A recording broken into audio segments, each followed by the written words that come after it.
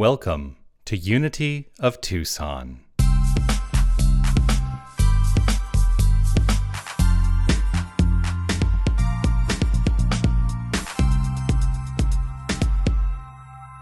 How do you know it's going to be a lovely day? You decide it. You decide it. It's all coming down to decision.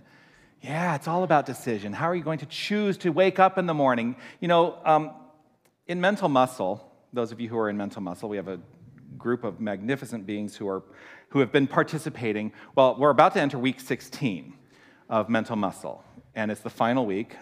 Those who have done it in the past, it is a 16-week spiritual boot camp. And I meet with them twice a week, 7 a.m. We're all on Zoom, and they all come in, and I give them directives, and each week after the directive is complete, I give them the directive, and then they go work on it through the week. And then we meet later in the week, and we get some feedback on what's happening, and I'm their drill sergeant in the spiritual boot camp, right? Yeah. There is a week that is devoted to feeling and really exploring feeling and what feeling means. And one of the things that I start off with is to say, we get to choose our feelings and let our lives be led by the decisions we make. And it's a turnaround from what many people believe, which is, oh, I have a feeling now. I don't know what to do with it, and it's just like washed over me, and I don't know how to address it or make it work in my life or not. And oftentimes, those are the feelings that don't feel so good. You ever have that? You ever wake up on the wrong side of the bed? What if you made the decision when you woke up on the wrong side of the bed that is not going to determine the way my day unfolds? What if you made that decision so resolutely and you just said, I'm not waking up on the wrong side of the bed. Today is going to be a lovely day. How might your life unfold differently? Rather than allowing your feelings to rule you, remembering that you rule your feelings. This year, we had the benefit of New Year's Day falling on a Sunday. And if you were part of that celebration, you may recall that we did the white stone ceremony. And it is my intention, so New Year's Eve falls on a Sunday this year. We will be passing out white stones again this year. We're going to do the white stone ceremony again this year. If you're not familiar with the white stone ceremony, there are stones that we order from Jerusalem, and they are these little rectangular stones. And we go through centering a meditation process and invite ourselves to set our intention through a word or two for the entire coming year, and then we write that word onto the stone. So we let it be written in stone what is ours to be and to do and to have in the coming year. This stone has been sitting on my desk in front of me all year, right underneath my computer monitor. It sits in front of me. And it is relevant today because it was a decision I made in terms of how I choose to feel. And today is the second Sunday of Advent, and today the theme is peace. What I wrote on my stone last year, or actually I keep saying last year, it was this year, January 1st this year, is everlasting peace. Everlasting peace. I could very easily look to the circumstances of the world and say that was not accomplished. That's a very easy thing for me to do. But what that everlasting peace is a call to is not for me to think that I have to change the world, although I can, because one alone in consciousness with the infinite constitutes a complete majority. If I am fully rooted in knowing my core identity as this divine presence and power, which is what we all are, if I know that so resolutely that my thoughts only land on peace, then I believe wholeheartedly I can shift this world experience. Now, why am I not doing that? That's a good question. I'm starting every single day when I wake up And every moment when I'm sitting in my office and I see that stone in front of me that says everlasting peace, it is a reminder to me, just like the candle, that peace is an inside job, and the degree to which I allow my inner peace to inform my thoughts, to inform my experiences, to inform my decisions, to inform every aspect of my being, then right where I am the conduit for infinite peace to shine through. Whoa, pardon me for almost falling over. You can laugh at that. It's a funny moment. So when we talk about the peace candle every week, and here's the thing, I know that there are things we do every single, and people are like, okay, let's just get on to the rest of it, because we do it every week, right? But my encouragement is that we start looking at the deeper aspects of what the words mean that we are saying, to not go into, the rote recitation of things, but to really explore what it means to each and every one of us individually. When I say this peace candle is consistently illuminated as a reflection of the consistent illumination of peace in our own hearts. What does that mean to you? What is the deeper context for you? If you are willing to accept that, what does it mean? We celebrate here a common unity. We come together in rooms like this, in spiritual centers like this, to celebrate common unity, to say we've come together with a unique perspective on life that is quite different from many traditional faith traditions. To say, I know who I am, I know who you are, and let's celebrate. Let's not get wrapped up in the mire of thinking that we are less than, because we are not. We are not less than. But the way that we really allow that common unity to inform the experience of life is to deepen in the embodiment of it, to not just have it be rote recitation, to let go of the intellectual idea and deepen into that space of feeling, to deepen. Embodiment of common unity. I think if we embody common unity, every single one of us in this room, and if you're watching online, if you embody common unity, if we were all to make the decision right here and right now that this is what we are going to do, take a breath. And peace. We have fundamentally shifted the entire experience of the universe just in that one experience. The embodiment of common unity, for me, is a welcoming of infinite peace in my experience.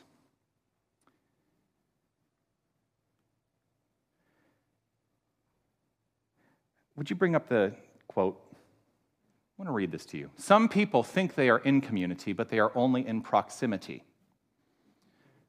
True community requires commitment and openness. It is a willingness to extend yourself to encounter and know the other. Some people think they are in community, but they are only in proximity. True community requires commitment and openness. It is a willingness to extend yourself to encounter and know the other. Here's the thing about that. I agree with this. And true community requires commitment and openness. That's scary, isn't it? To just say, I'm going to lay it all out. I'm going to be open. I'm just going to be open. But that's a commitment that I have made to this community. People often ask me, talk about, I am a particular character on stage. I am probably unlike many ministers that you may have grown up with or are used to, the ones. And so then they said the word of the thing and the dub of the kind. Right? I'm different. I get it. But here's the thing about that. I just caught myself, Laura. Yes. So Laura brought up the fact that I say, here's the thing, a lot. And if you're in mental muscle, you know that's one of my catchphrases. Here's the thing.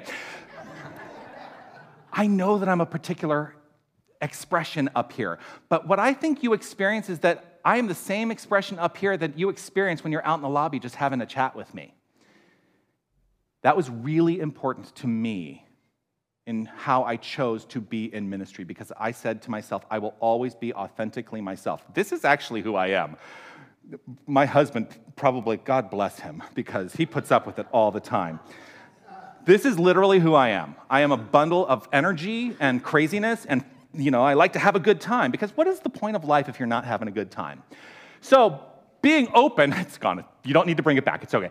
But true community requires commitment and openness. So I'm choosing to be open as my authentic self from up here. And in that, it is that willingness to extend myself is an opportunity to encounter and know the other, what I perceive as the other. Because here's the thing, if you get right down to it, there is no other.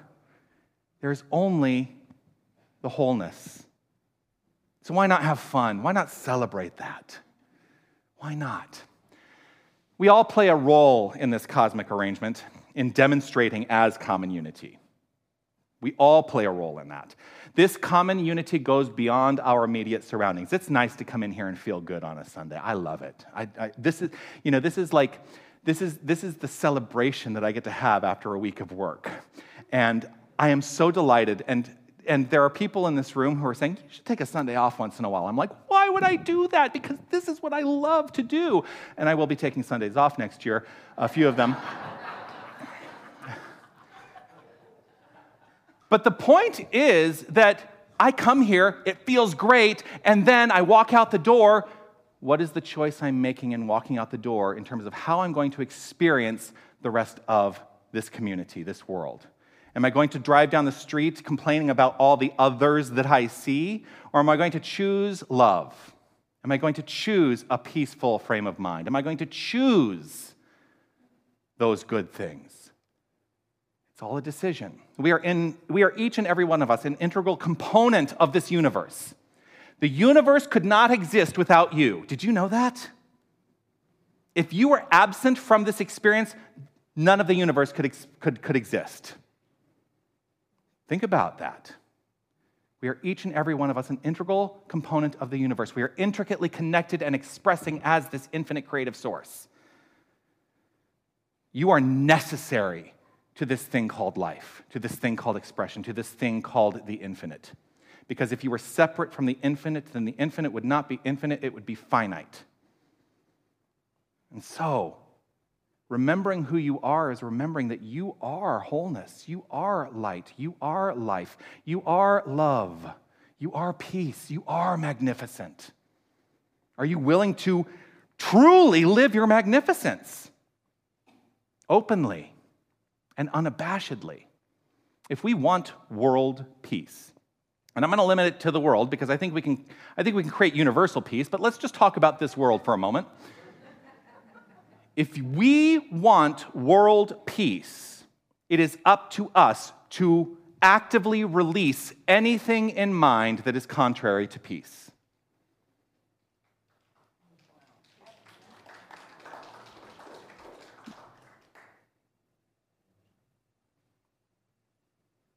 How are you doing with that? It's scary. I have my moments where I still think contrary thoughts. But we are each and every one of us orchestrating a continuous dance of existence.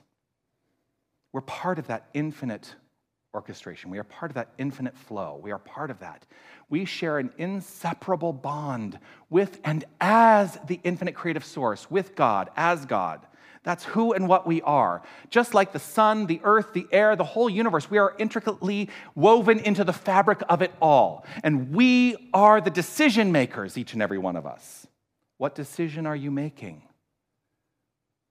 And it doesn't have to be a big decision. No, because there's this thing, I imagine you may have heard about it, the butterfly effect. You know the butterfly effect? The idea that a single butterfly flapping its wings on one side of the planet can theoretically start a hurricane on the other side of the planet. We are that powerful, each and every one of us. I'm not saying we should go out and start hurricanes. Let's maybe try not to start hurricanes. But we are multiplicity. We are expressions of wholeness from unity, which is an infinite expression of wholeness. And we are each a unique expression. We are intricately connected to all existence. And we take for granted what we think we know. And we don't know what we don't know. But every activity of mind that translates itself into an activity in the action of our lives is an effect unto the entire universe. That's the butterfly effect.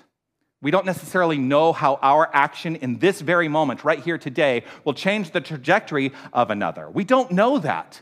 But if we are willing to lead with kindness, lead with love, and lead with infinite peace in our hearts, imagine the shift this world would experience in making that a profound choice in every single moment. One of my favorite stories about the butterfly effect is the story of a man who, it's funny, a couple of weeks ago I talked about someone who was diagnosed with ALS. I'm going to talk about another person who was diagnosed with ALS, and he made his transition in 2017. It was a man named Chris Rosati. And when he was diagnosed with ALS, he decided that all he was going to do for the remainder of his experience was to give back in ways that were unexpected. And he found himself in a diner once. And in this diner, there were these two little girls who were at another table. And he decided to go over there, and he gave them $100, $50 to each of them. And his instruction to them was, with this $50, I want each of you to do something kind. I want you to do something kind. And then, he was doing a lot of this stuff, so he forgot about it. He forgot about it. Until he received an email that included pictures from Africa. Here are a couple of the pictures. With people holding signs. I don't know if you can read that. It says, thanks a lot for spreading kindness, Chris Rosati. That what those girls had done is they had gone with their father, who had been a part of the Peace Corps, and they donated to a village to help pay for a feast celebrating that village being Ebola-free. A man in a diner caused that to happen by deciding on kindness and deciding to say, be kind. What way might you affect or change the world? Each and every one of us have this power. If it weren't for my interaction, my decision to move away from New York City, where I was trying to be a stage actor, musical theater actor, if it weren't for that decision to move away, to be in the right place at the right time, in Southern California, to do a community theater production of a show called Blood Brothers. Do you know that show, Blood Brothers? It's a great show. It's very British. That's why you don't really know about it in the United States. But I got cast in a show called Blood Brothers in a community theater production, which ultimately then was transferred and upgraded to a union show in another theater.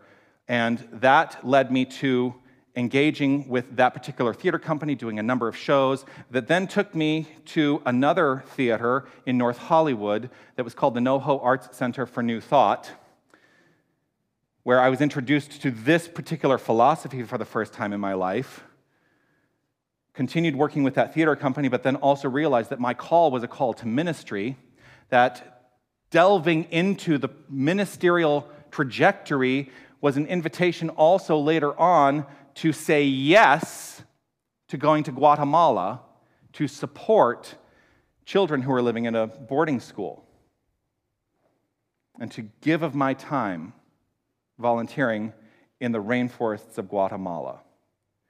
Had I not made a decision to move away from New York, then my love and my kindness may not have had that trajectory. You never know where you're going to end up. You never know. World or, universal. We're going to go universal now. Universal peace begins right where each and every one of us is. And we must be willing to take it on ourselves. I love that you quoted Rumi today, because you didn't even know that this quote from Rumi was going to show up today. Yesterday I was clever, so I wanted to change the world. Today I am wise, so I am changing myself. You don't have to take on trying to change the world. If peace, love, light, life, beauty, joy, if that's what you want to have as a universal experience, change yourself. Be it yourself. That's the call. In what way might we begin to live our lives when we deepen our realization that we are wholly interconnected, and to start to act in the micro and stop trying to take on the macro? It's in the little things. It's in all the decisions we make, moment to moment to moment to moment to moment. That's why oftentimes in meditation, I like to remind myself, I am here. I am here. I am here. The wholeness of me is here, right now. This is how we, each and every one of us, become true peacemakers. Today, on this second Sunday of Advent, I call upon each and every one of us to be peacemakers. Charles Fillmore, I went and looked up peace in the Revealing Word, and right below it was a definition for peacemaker. I thought, that's it. That's what I really want to land on today, to invite us each to be peacemakers. Here's how he defines what a peacemaker is. A peacemaker, according to Charles Fillmore, is one who has the ability to say peace to the turbulent waves of thought and have those thoughts obey. One who has the ability to say peace to the turbulent waves of thought and have those thoughts obey. And then he offers this from Matthew. Blessed are the peacemakers, for they shall be called the children of God. That is who and what we are. And it is a decision to live accordingly.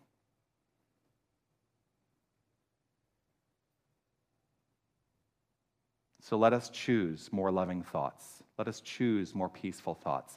Let us choose more peaceful, active attention and allow that to be reflected in our actions and our deeds. Peace and compassion walk hand in hand, and they are necessities. They are not luxuries. It's not something we should strive for. It is the truth, the innate truth of our wholeness, right where each and every one of us is. I believe this to be the path to the experience of peace. It begins right where I am, right where each and every one of us is, in a thought, in a belief, in an idea, and then the embodiment of that at a feeling level, to understand that we are a unified wholeness. We are one big family. So I invite you now to affirm these words after me. Today, I see every person as an aspect of the one. Today, I see every person as an aspect of the one. I celebrate the diversity of our global family. I celebrate the diversity of our global family. I extend compassion, service, and care. I extend compassion, service, and care. Universal love and peace begin with me. Universal love and peace begin with me. Peace and blessings. You are magnificent.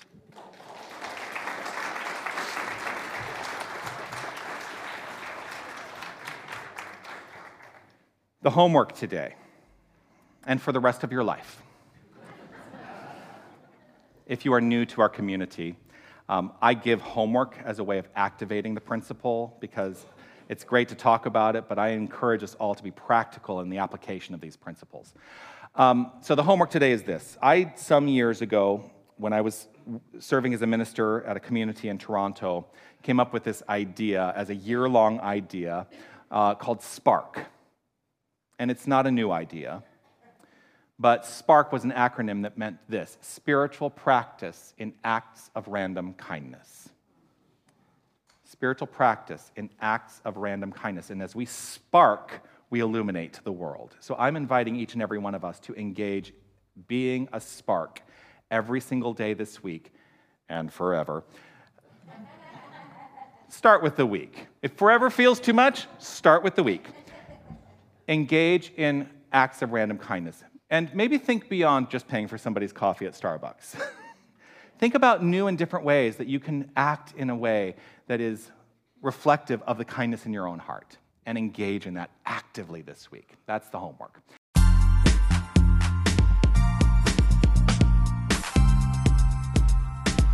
Hi, this is Reverend Jonathan Zenz, and I want to thank you for listening to the podcast of my Sunday message. Your financial support will ensure that we can continue to offer this as an option for inspiration. You can make your tax-deductible contribution in any amount on our website, unitytucson.com. Once again, thank you for listening. You are magnificent. Namaste.